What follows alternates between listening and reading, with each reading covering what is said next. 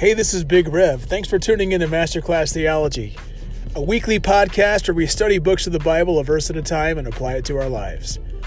We hope you enjoyed today's episode. Let's rock. Dear God, I thank you for tonight. I thank you for this opportunity to look at a larger than usual text in the book of Judges. And we're gonna meet Deborah and Barak tonight, Lord, and we're gonna hear their story, and we're gonna have a song as well. And so, God, I just pray that we're challenged and encouraged.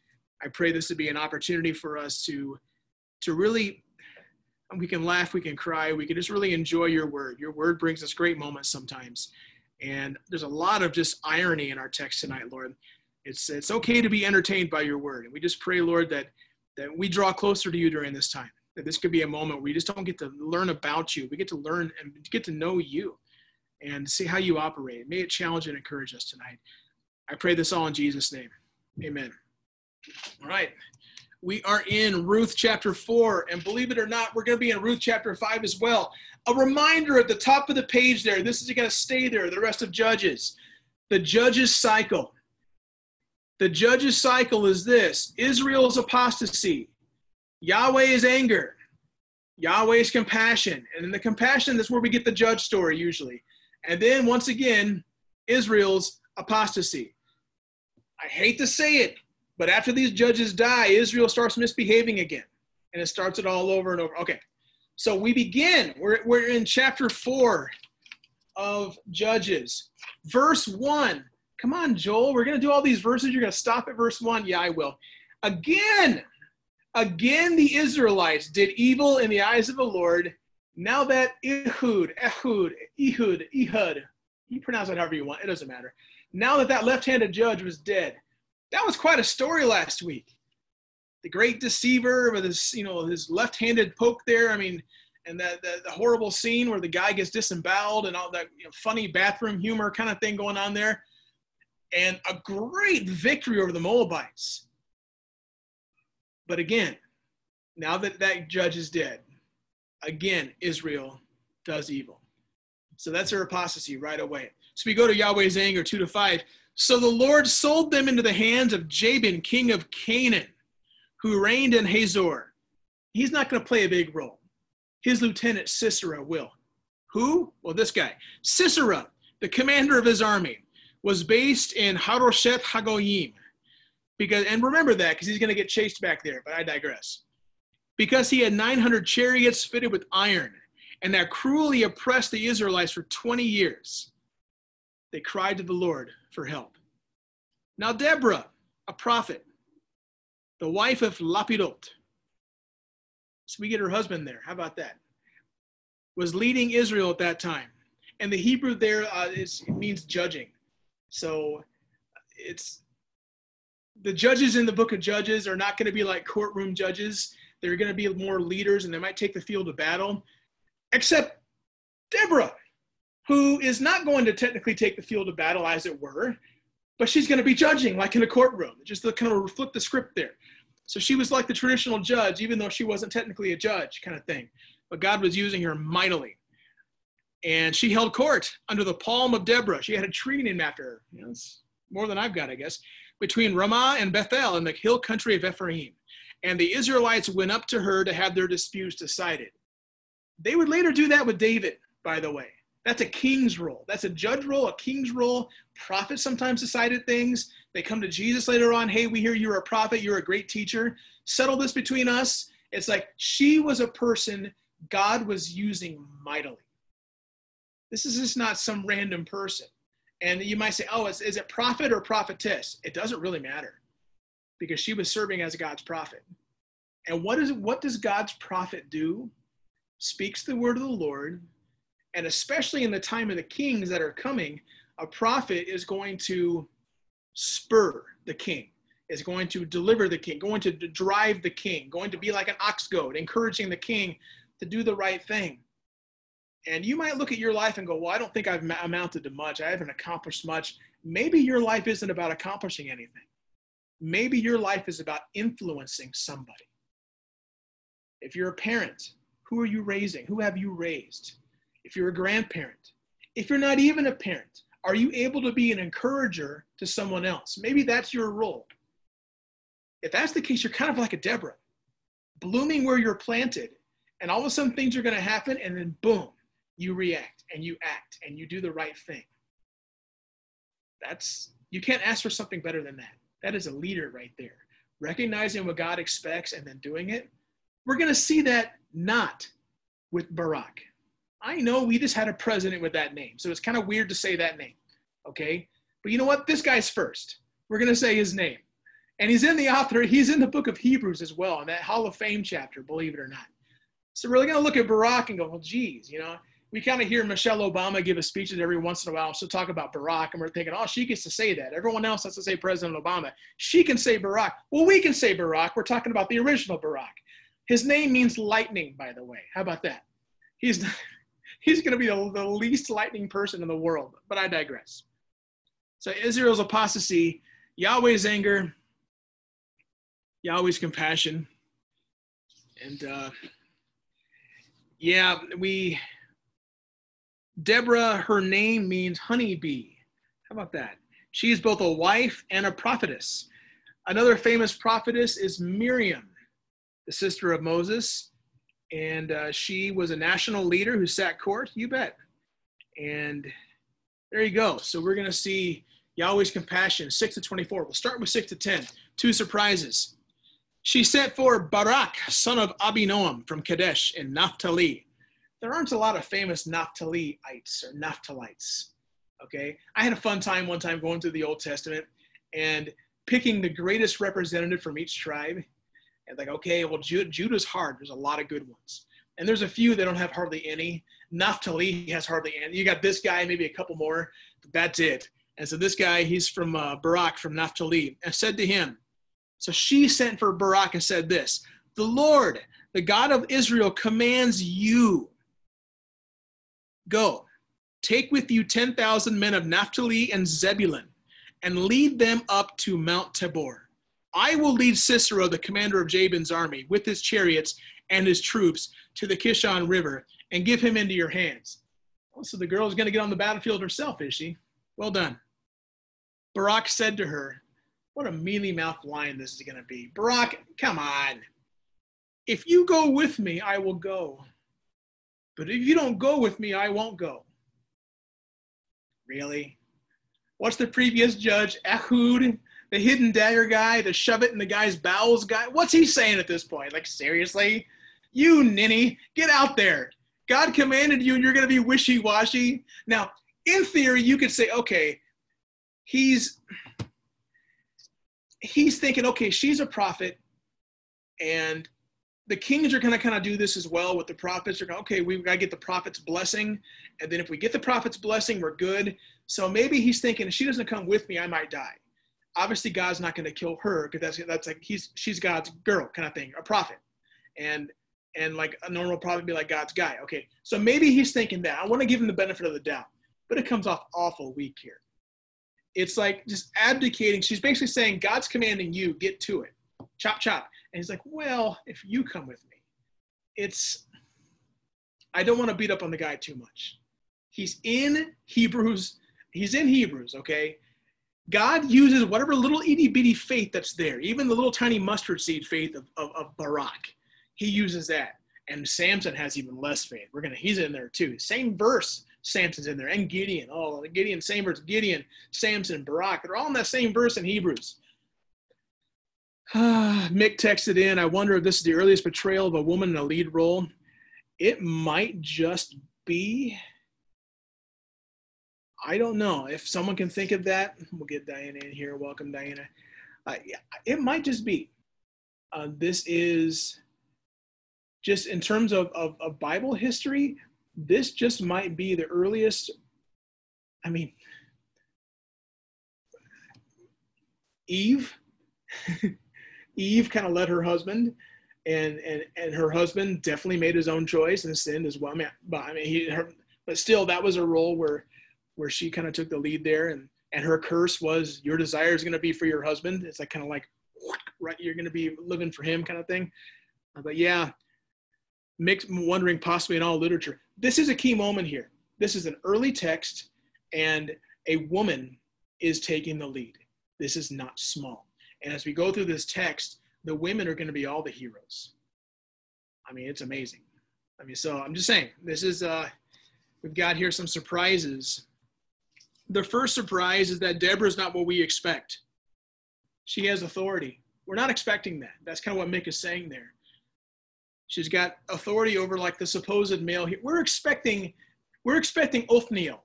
We're expecting, remember Shamgar? We're expecting Shamgar with his ox goad. And we're getting kind of a scaredy Barak here. We're getting Mr. Lightning kind of being not lightning, kind of hiding behind his clouds kind of thing. And Deborah takes the initiative. And honestly, the book of Judges is going to have many women taking initiative in a man's world. And we're not going to be surprised by this. And so anyone who thinks God's misogynistic, Deborah disagrees with you. And Jael, at the end of the story today, she's going to disagree with you as well. And there's going to be others. It's just like, this is about being faithful. She stands out. And the second surprise is we're expecting Othniel, but his reluctance is, we're not expecting his reluctance. We're not expecting that at all.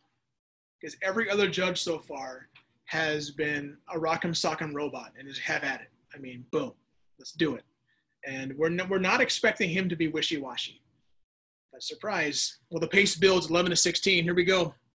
Now Heber the Kenite had left with the other Kenites, the descendants of Hobab, Moses' brother-in-law. Okay, who are the Kenites? Part of Moses' family. Here we go. And pitched his tent by the great tree in Zaananim, near Kadesh.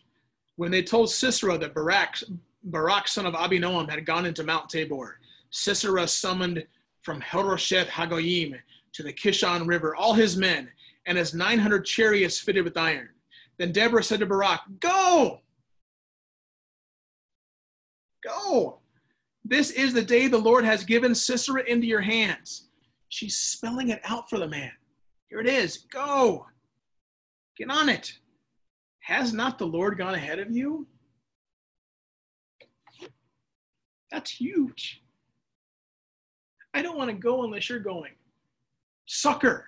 God is going with you. Forget me. Deborah at no time, and this is why she's wonderful, at no time is Deborah going, okay, I'll go with you. Give me your hand. Let's make it work. Come on. Come on, buddy. We're going to do it. Come on, little guy. Let's go conquer this enemy. No, she's like, suck it up, Buttercup. God is with you. God is with you. Go. Get moving. Dang. So Barak went down Mount Tabor with his 10,000 men following him. At Barak's advance, the Lord routed Sisera with all his chariots and army by the sword, as Sisera got down from his chariot and fled on foot. That's not small, by the way. The chariots fitted with iron were the most technological advancement Israel would ever face. I mean, those were like Abram's tanks of their day. You don't leave your tank. You have no excuse to leave your chariot. Unless he's so afraid of his chariot, being in his chariot, he's going to flee on foot. I mean, wow, that is a sound beating. And that's, my goodness. But again, the Lord's doing the work here. Barak pursued the chariots and army as far as, there's that city name again. I told you he was going to come up. They chased him back to his hometown, Harosheth Hagoyim. And all Sisera's troops fell by the sword. Not a man was left. Wow. The pace builds. Anything to say here? My goodness. My goodness. Yeah, it's God. She's asking these kind of rhetorical questions. Has not God done this already? But it's God doing the work here. Just remember that. God's the one who's the hero. God is the champion, and he calls people to serve. But remember, this is God's compassion, and God shows his compassion. All right, the pace builds. I got to keep going here. Mighty Jael. Now, this is, my name in Hebrew is Yoel. Her name is like the feminine version of my name, Yael. I'm Yoel, she's Yael. So she's like a female Joel, as it were, in terms of the name. Okay, the mighty Jael. Her name means mountain goat. And not very flattering, but who cares? Here we go. 17 to 22. Sisera, meanwhile, fled on foot to the tent of Jael. We'll say Jael. Why not? The wife of Heber the Kenite. So all these women keep getting their husbands' names, okay? But the husband isn't getting any glory. The husband's not being the conqueror here. These women are the ones who are getting the name put out there, okay? Even in a man's world where they got to tell who their husbands are, the husband's not there. They are there. They're the one being faithful. You may not feel like much to write home about some days. You may not feel like you've got much about you that's, oh, whatever, it's just me. No, God sees you. This woman is by her tent, and God raised her up for this very purpose. And what's she going to do? And this is the key moment here. Sisera is running like a whipped dog. His army is routed. His chariots, the unbeatable chariots, kind of like Jericho's unbeatable walls. How'd that go? And he's running to a tent. What's he going to say? Jael went out to meet Sisera, said to him, "Come, my lord, come right in. Don't be afraid," said the spider to the fly. So he entered her tent, and she covered him with a blanket. "I'm thirsty," he said. "Please give me water." She opened a skin of milk, gave him a drink, and covered him up. Oh, get comfy, pal. "Stand in the doorway of the tent," he told her. "If anyone comes by and asks you, 'Is anyone here?' say no." Wow, Sisera, what a mighty guy. Hide in a woman's tent and then have her lie for you. Dang. All right. Well, he's all of a sudden not looking very manly anymore. He started off the text, no one's going to beat this guy. He's got chariots, and now the mighty have fallen. My goodness. But Jael, Heber's wife, picked up a tent peg and a hammer. This is where the text gets rated R, by the way. A tent peg and a hammer, and went quietly to him while he lay fast asleep, exhausted. She drove the peg through his temple into the ground. So kind of like how you're hanging up a tent, and you've got like the little thing at the end. You got to put the little tent stake in there, and you boop, boop, boop, boop into the ground, and it's holding the tent in place. Picture that as his head. She's holding his head in place in the ground. He ain't moving. He's dead at this point, but he's stuck in there. His driven through his head into the ground. I'm just saying. She didn't skip arm day at the gym. I mean, yes, it's a soft part of your head. Okay, fine. Maybe it was a sharp thing, whatever. But that's still skull you're going through. Man, this woman's not messing around. All right. I'm just going to say that. Okay. Yeah, Mick texted, "Jael is a warrior house, a tent. A wife, eat your heart out, Xena." Yeah, she's like a warrior wife, not just a warrior princess. Yeah, Jael. Wow. And she's just some unknown woman. Some unknown wife. And that's just, she has nothing going for her. Except she's used by God in serving. Yeah, okay, so let's just keep going here. And he died. Just then. Here comes Johnny on the spot, Barak. Just then Barak came by in pursuit of Sisera, and Jael went out to meet him. "Come," she said, "I will show you the man you're looking for." Man, I don't know of women, if you can have a John Wayne moment, that's like sauntering out. "Hey, Pilgrim, I'll show you. I'm going to show you who you're looking for here." It's like, that was just like I don't want to call a woman a stud. That was a stud. That was like out there, kind of like, here it is. Boom. There's a new sheriff in town kind of moment. Wow. "I'll show you the man you're looking for." So he went in with her, and there lay Sisera with a tent peg through his temple, dead. Wow. My goodness. Well, the mountain goat was, we kind of get the impression her husband had friendly relations with Sisera, because Sisera was expecting to find hospitality, and she was a good Middle Eastern hospitality person. She's offering her tent. She's giving him nourishment. She's giving him a blanket. She's putting him in a little cot or whatever. She was doing what was expected of her in that culture. And she was honoring her husband by opening her home for her husband's friend. And then she killed him. Text coming in from Rachel, more like Quentin Tarantino moment. Yeah, there it is. It's like that Kill Bill movie. She's not messing around in that movie either. My goodness. Yeah, a little too late, Barack. So the irony, Jael conquers two people here, doesn't she? She conquers Sisera, the enemy. She conquers Barak. She takes the honor that would have gone to Barak for killing, because Barak, I'm going to go get him. I'm going to kill the guy. He's mine. I'm finally going to be brave. He's mine. He was led by a woman, and the enemy was killed by a woman. Jael conquered two men to a degree in this text. Wow. Make text says, such a great story of reversals, a common theme in the Bible. Yeah, that's the entire story of the book of Esther, reversals. That is the entire narrative of Israel looking for the great day of the Lord, where Israel's being beaten by their enemies, and one day God's going to make it all different. And a big, great reversal for Israel. Where, O death, is your victory? Where, O death, is your sting? Yeah, what should have been the end, death, reversal, life, conquer, the grave, done. The ultimate reversal, fully and finally. Psalm 27 makes text in, some trust chariots and some in horses, but we trust in the name of the Lord our God. Amen and amen. Mighty Jael, thank you, Jael. And by the way, yeah, we'll get to her, don't worry. What's an epilogue to our chapter 4 here, 23 and 24. On that day, God subdued Jabin, king of Canaan, before the Israelites, and the hand of the Israelites pressed harder and harder against Jabin, king of Canaan, until they destroyed him. All right. Anything else about this here? God provided the victory. And the Israelites were able to establish their supremacy over the Canaanites in the north. The hill country of Ephraim. Ephraim is the northern 10 tribes eventually. Okay.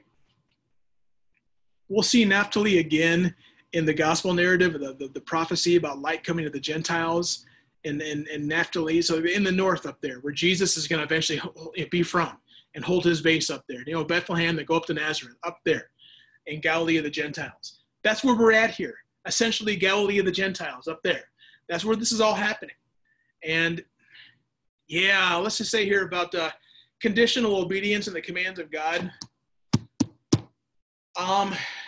Whenever we have a Bible text and it has really good characters, pay attention to the characters and ask yourself, the Gospels are great for this, wonderful characters in the Gospels. Ask yourself, who the heck am I? Who am I like? I find myself being like Peter a lot. He had the original foot and mouth disease kind of thing. I'm Peter a lot. I'm always saying things and doing things I shouldn't do, and I got to, step back and hold on a second. Impetuous sometimes. Don't be Barak. Don't put conditions upon obedience. That's kind of like we talked about last week, but. Don't treat God that way. Was Deborah stuttering at all? Was she unclear? No, she told him twice. The second time, she's like, literally, get off your butt and get moving. Enough already. Go. God's got this. If you go with me, then I'll do it. See, those are excuses. Gideon's going to be the king of excuses. Young Gideon. That's coming up in the future. Conditional obedience. When you have to put conditions on your obedience, that just says a lot about you. It says a lot about your trust. It says a lot about your willingness to obey. Well, God, you've got to come through for me because I don't know if I can do it otherwise. If that's honest, be honest. But that's just not faith. That's not trust. I hate to say it. It's just not. If that's where you're at, be honest with God. Don't try to pull any wool over anyone's faces, but don't have this conditional obedience when it comes to God.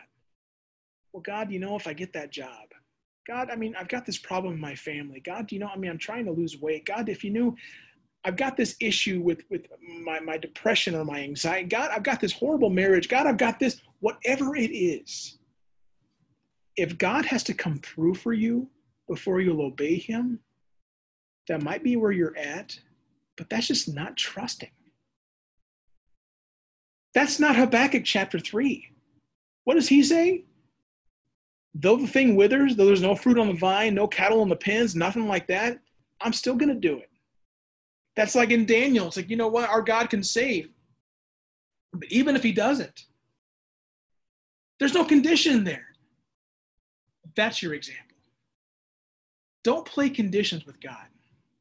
Don't give God, God, if you just do this, this, and this. It's the old, okay, God, if they make the field goal, I'll be in church on Sunday. No, you won't. Because the moment you give conditions, God, by his grace, may come through and give that to you. Guess what? You're going to pick one more condition. If that's the kind of person you are, that's the person you're going to stay being. A condition setter with God doesn't change. That you just keep doing that. It's like, okay, well, God, now that I know you're going to negotiate with me, I want this now. You're not God. And that's kind of how my 4-year-old is right now. I tell her something, well, you don't love me. Seriously? I'll get like, well, I'm not your daughter anymore. Okay, come here. Let me hug you. I love you, kind of thing. It's just, that's a 4-year-old's mentality. Don't let that be your mentality. I mean, there's immaturity there. She hasn't developed yet. I mean, that's just, she's a little kid. Are you that way with God? I mean, really dig deep down within you. Do you set conditions? I've been praying this prayer for 40 years, God. I've been hoping this hope. And God, honestly, I know you're faithful, but we don't allow, and I love you, but are we going to allow, and I know you're faithful, God, but are we going to allow those buts with God? I don't know. I don't think we can. Barak gives us a good example here if we really pay attention to him.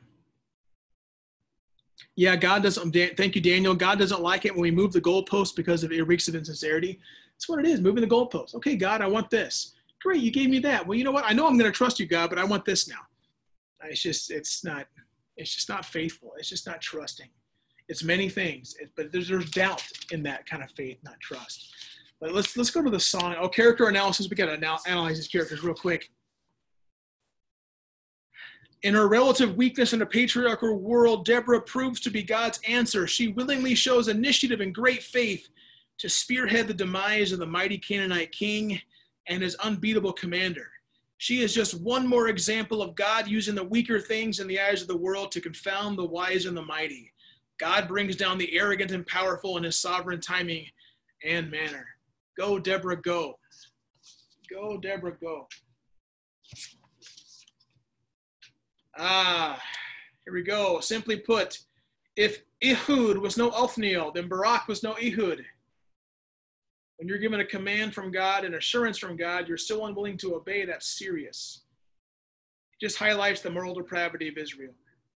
Even though Barak would technically get the victory, he wastes so much time and energy trying to obtain the prize, he'd already forfeited. He wins the battle, and this is a testimony to his faith, but he loses the opportunity to be used by God, at least in a way that Jael and Deborah were in a way. I'm not going to play with God's sovereignty here. All I know is that God expected him to go, and he didn't, and God's plan was otherwise. Yeah, Philip texted in, God opposes the proud and gives grace to the humble. Amen. Jael risked her own life to deliver a people that she was not even a part of. Did you catch that? She's one more Gentile gal that steps up for God's people. She wasn't a Jew. She wasn't an Israelite.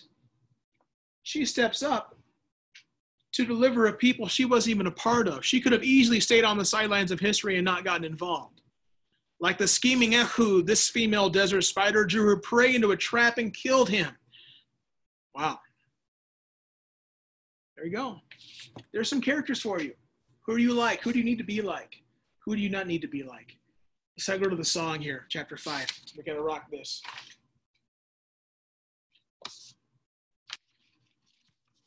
Where did my page go? Shame on you. Here we go. All right. On that day, this is a song of Deborah and Barak. On that day, Deborah and Barak, son of Abinoam, sang this song. And we are in the first verse, 1-8. When the princes in Israel take the lead, when the people willingly offer themselves, praise the Lord. Hear this, you kings. Listen, you rulers. Even I, will sing to the Lord. I will praise the Lord, the God of Israel, in song. When you, Lord, went out from Seir, when you marched from the land of Edom, the earth shook, the heavens poured, the clouds poured down water. The mountains quaked before the Lord, the one of Sinai before the Lord, the God of Israel. In the days of Shamgar, there he is, son of Anat. In the days of Jael, look who's getting mentioned. All right. The highways were abandoned. Travelers took to winding paths. Villagers in Israel would not fight. They held back until I, Deborah, arose.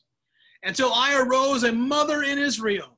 God chose new leaders when war came to the city gates, but not a shield or spear was seen among 40,000 in Israel. Well, the song begins with praise. This first verse is all about praise. And Jael is like mighty Shamgar. She was a foreigner who used a domestic tool.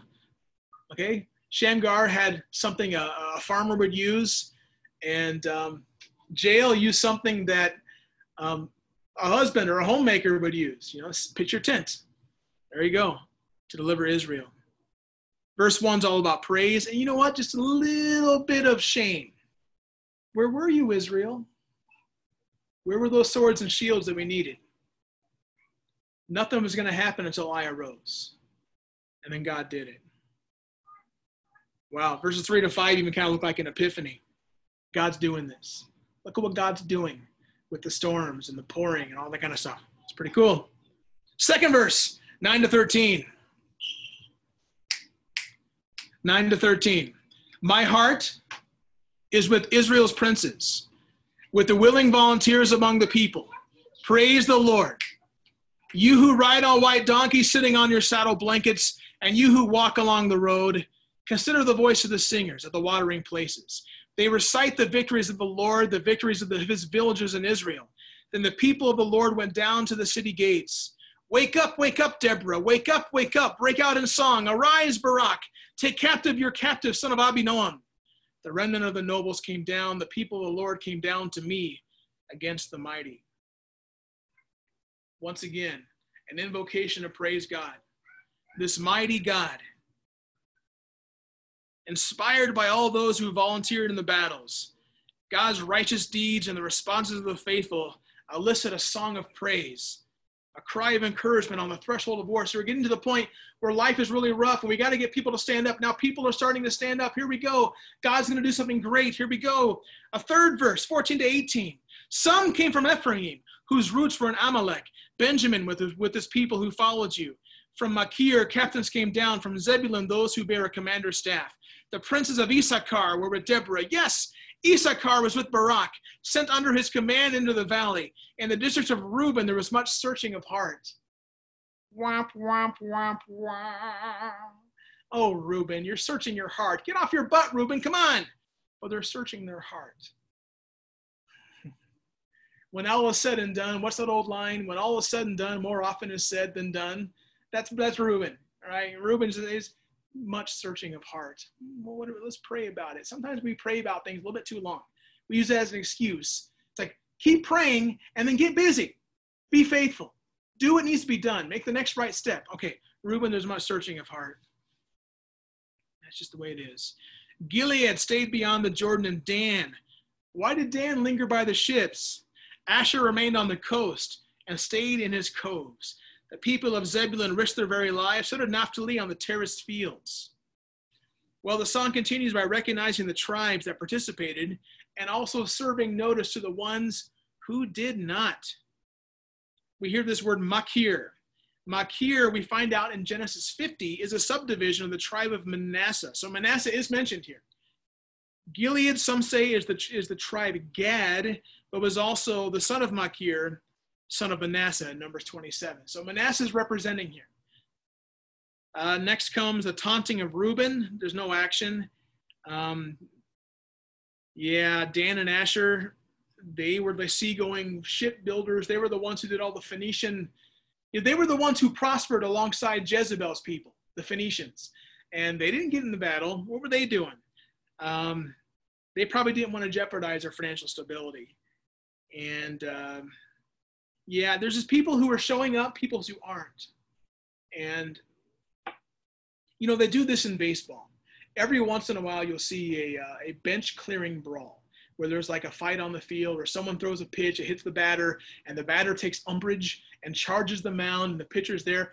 What happens? You will see this dugout on the right and this dugout on the left. Everybody comes out. But one thing you also see from the outfield, you'll see guys who have jackets on start slowly running in from the bullpen. Why do they do that? Because if you don't get onto the field and you don't show up for your teammates and risk maybe even getting thrown out of the game or risk some physical, you know, if you don't do that, you're going to lose respect from your team. I had that moment where I was talking with my dad one time. I was talking to my dad and my brother. I had a decision to make. It was when I was going to play my 1 year of college football. And it was, I had two places I needed to be. One was a more church or ministry related thing. The second was football, Hell Week. And the coach gave me a free pass. He said, Bradshaw, it's okay. We get it. You've got to do for the college Bible group I was a part of. They had their away, like kind of a camping, devotional retreat kind of thing. It was the same week. I needed to go to that, but it was also Hell Week. And I remember talking to my dad and talking to my brother. And I remember my dad saying, and my brother said the same thing, essentially, Joel, you've got two choices there. But just remember this. If you want any chance of your football teammates to listen to you, to respect you, any of that, you got to show up to Hell Week. You got to be there during the 2-a-days and the 3-a-days and the stifling August heat. You got to do that. I don't care if the coach is giving you an attaboy. Just go on. You do what you got to do. No worries. You got to be there, or your teammates are never going to respect you. They're never, and that's the way it is on the baseball. You got to go out there. That's what's happening here.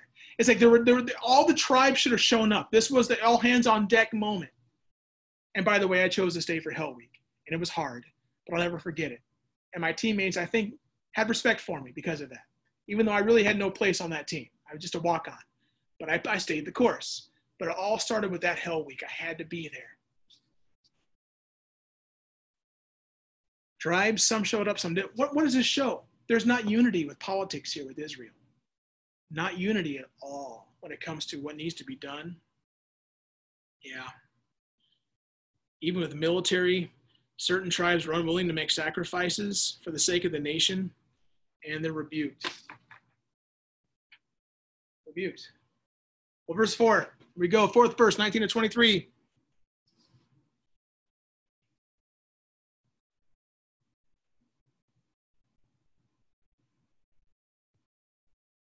I skipped something here. Hold on a second.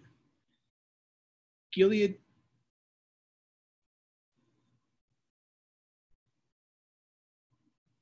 All right.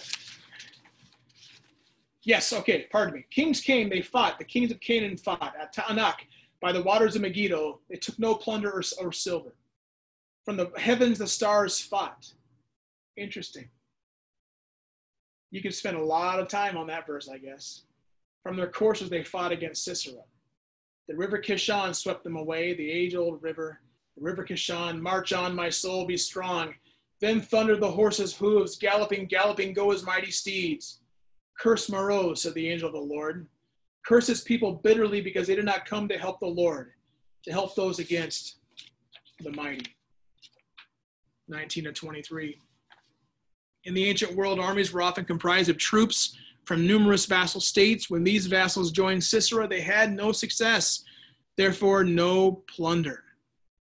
This poem gives us divine intervention here, a storm of epic proportions overwhelming the technologically superior Canaanite charioteers. Wow. The power of a certain victory turns into the power of a galloping of warriors fleeing for their lives. Wow. This song is dedicated to Israel not getting any glory for the outcome of the battle, but God. Now, this Meroz, who the heck is that? The angel of the Lord is speaking about that. This is like God's angel here. This is like a theophany. Some would argue a Christophany here. Who is this angel? What's going on here? We're going to get to the angel a little bit later on, especially in the Samson story. But here, what's going on here? Who's Meroz? We don't know exactly where Meroz is. But in a sense, they represent the Israelites who have taken their side on Canaan. Because you're not going to curse the ones who showed up. It doesn't matter how bad you do if you show up. You're there. It's like, okay, you've had a hard day, but you get to the gym. So you don't have the greatest workout of all time. You made it to the gym. You're there. You're playing with house money at that point. That's victory. Workout. Any workout is better than couch at that point, okay? So yeah, who's this Meroz? We don't know. But who are the ones getting cursed? The ones who didn't show up. The ones who weren't willing to sacrifice. The ones who stood with Canaan versus standing with their brothers. When that is you, God is not pleased. It's like Jesus' story. There were two brothers. The father said, go work in the field. The first one said, no, but he later did. And the second one said, yeah, I'll do it. And he never did. Which one? Who was the faithful one? Who did what the father wanted him to do? Here, it's like they just didn't show up at all. God is not pleased. Not a good spot to be. 5th verse, 24 to 31. Most blessed of women be Jael, the wife of Heber the Kenite, most blessed of tent-dwelling women. He asked for water, she gave him milk. In a bowl fit for noble, she brought him curdled milk. Her hand reached for the tent peg, her right hand for the workman's hammer. She struck Sisera. She crushed his head. She shattered and pierced his temple. At her feet he sank. He fell where he lay. At her feet he sank. This is a great song, I guess. At her feet he sank. He fell where he sank. There he fell dead. Through the window. By the way, I got to read this. My mom's here. This is kind of gross. The Hebrew is not nice to these women here. Okay, I'm just going to say that. All right, but we're going to get there. But just here we go. Through the window appeared Sisera's mother. Behind the lattice she cried out, why is his chariot so long in coming? Why is the clatter of his chariots delayed? The wisest of her ladies answered her. Indeed, she keeps saying to herself, sorry, this is kind of gross. Okay, I'm just going to say that. The Hebrew kind of makes this yucky, all right? Just bear with me. Are they not finding and dividing the spoils? And they define the spoils as women. Women are 2 for each man. Colorful garments as plunder for Sisera. Colorful garments embroidered, highly embroidered garments for my neck. All this is plunder. Deborah resumes. So may all your enemies perish, Lord, but may all who love you be like the sun when it rises in its strength. Then the land had a rest for 40 years. Well, Jael, she risked everything to execute the enemy of God and to aid God's people. Good job. Some Israelites couldn't even do that. She wasn't even an Israelite as she did that. It's why Ruth is such a good example. Ruth had no business doing what she did. But because she did, Boaz noticed. And yeah, he probably noticed her figure because she was pretty tough and pretty strong. But he noticed her character in the text. Ruth, a woman of Chayil, noble character, is matched with Boaz, a man of a Chayil. Can't forget Rahab. Thanks, Daniel. Exactly right. She had no business helping out her conquerors. But she did. She gets called out by Joshua himself. Everyone's dead but her and whoever she crammed into her house.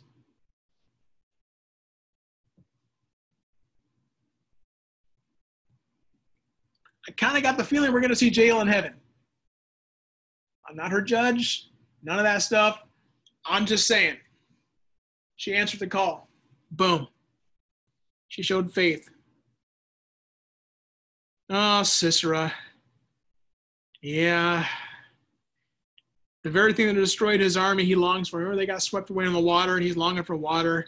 The song is taking shots at him here. The high and mighty general is forced to beg from a lowly tent-dwelling woman. Oh, then the poem shifts to Sisera's mother, looking out her window, waiting expectantly for the return of her son. She and her ladies begin to wonder about the reason for his delay, and their wonderment turns to fantasy as they dream of the booty and plunder that will arrive. They dream of brilliantly colored clothing. And oddly enough, they start dreaming of captured Israelite women. The Hebrew pictures these women more harshly than just, a girl or two.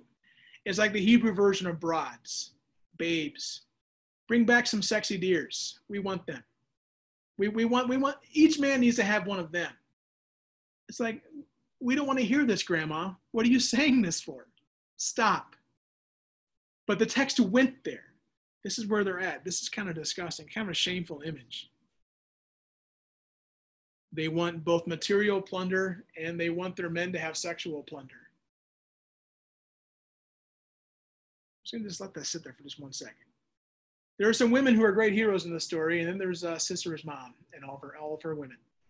Just the expectations of life. Yeah. Well, Sisera himself became plunder, I guess. And the conclusion of the song calls on God to bring judgment on all who defy him and for God to bring blessing on all those who love him. That's kind of a cool prayer. God, please judge the ones you were intending to judge, and please bless the ones you were intending to bless. That's a great sovereign prayer towards God. Well, the refrain, let me scroll this down here for a second. We got to see the rest of the page here. So the refrain or the chorus is kind of like when you're singing an old hymn. You always sing a verse and you got the chorus or refrain. You always repeat the refrain. Modern music does this too. You can tell what the song's about. Even if you don't know what the song's about, listen to what gets repeated a million times. It could be on the rock station or the Christian station. Same deal. The chorus of the song is usually what the song is going to be called, something like that. And so the central theme of the song is, well, the central focus of the song, believe it or not, the focus is Israel. The focus is on the tribe, where they're showing up, where they're doing their business, where they're the focus, but they're not the theme. The theme is God. God is faithful. God is praised for his work. Without God, there would be no deliverance. So think about your circumstances. Think about where you are at. Is that who you are? Are your thoughts immediately going to God? Are you trusting him when life gets really, really, really, really, really, can I add 14 more reallys, hard? Life sometimes stinks, but God is always faithful.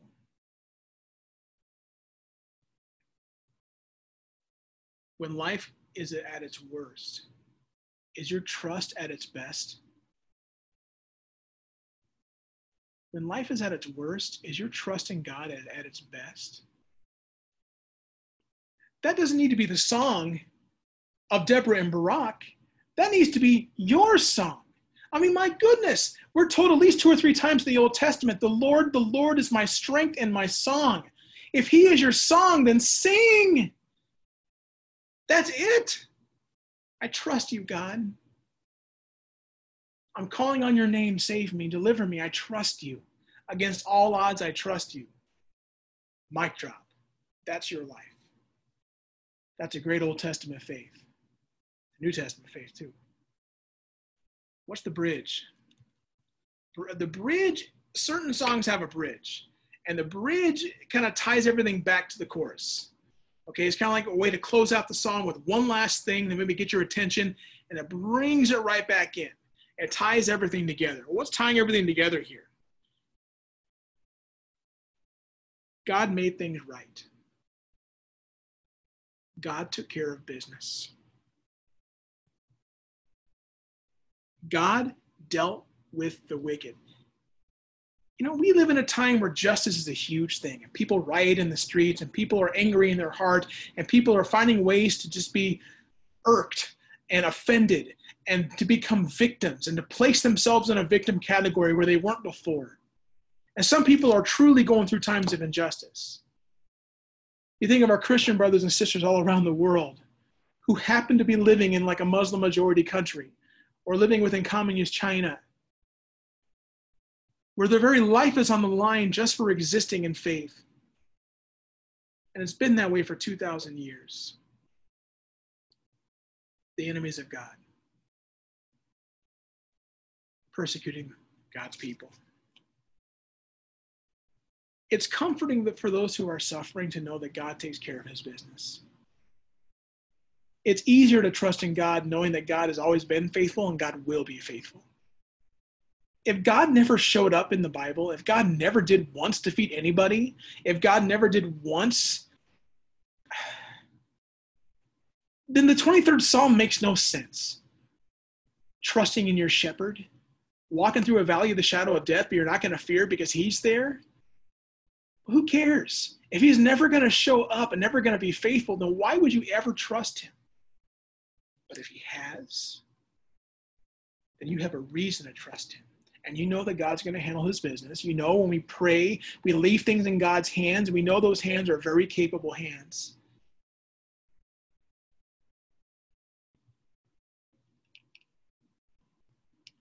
God has made all things right in the past. He'll make all things right in the future. And even if we'll place ourselves with Daniel, Shadrach, Meshach, and Abednego, even if we got to get in that flame, we know this. Christ died in our place. That enemy has been defeated.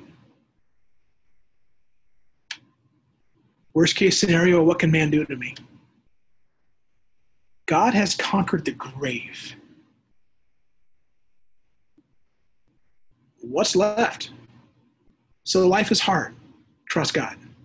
So it stinks. Trust God. If you can trust God with your salvation, with your unforgivable sins, with your obstinate, stubborn selfishness, if you can trust God with that, you can trust him with what you're facing right now. Make text in. What I love about this account is how God can overcome any technological advancement we can come up with. People bring iron chariots. God brings rain. Simple rain messed up the big and bad Canaanites. Yeah, rust. Yeah, there you go. How about it? God can destroy the human race through a virus. He can stop technology by the other kind of virus. We can't conceive anything God cannot stop. God always will have the one up. Amen.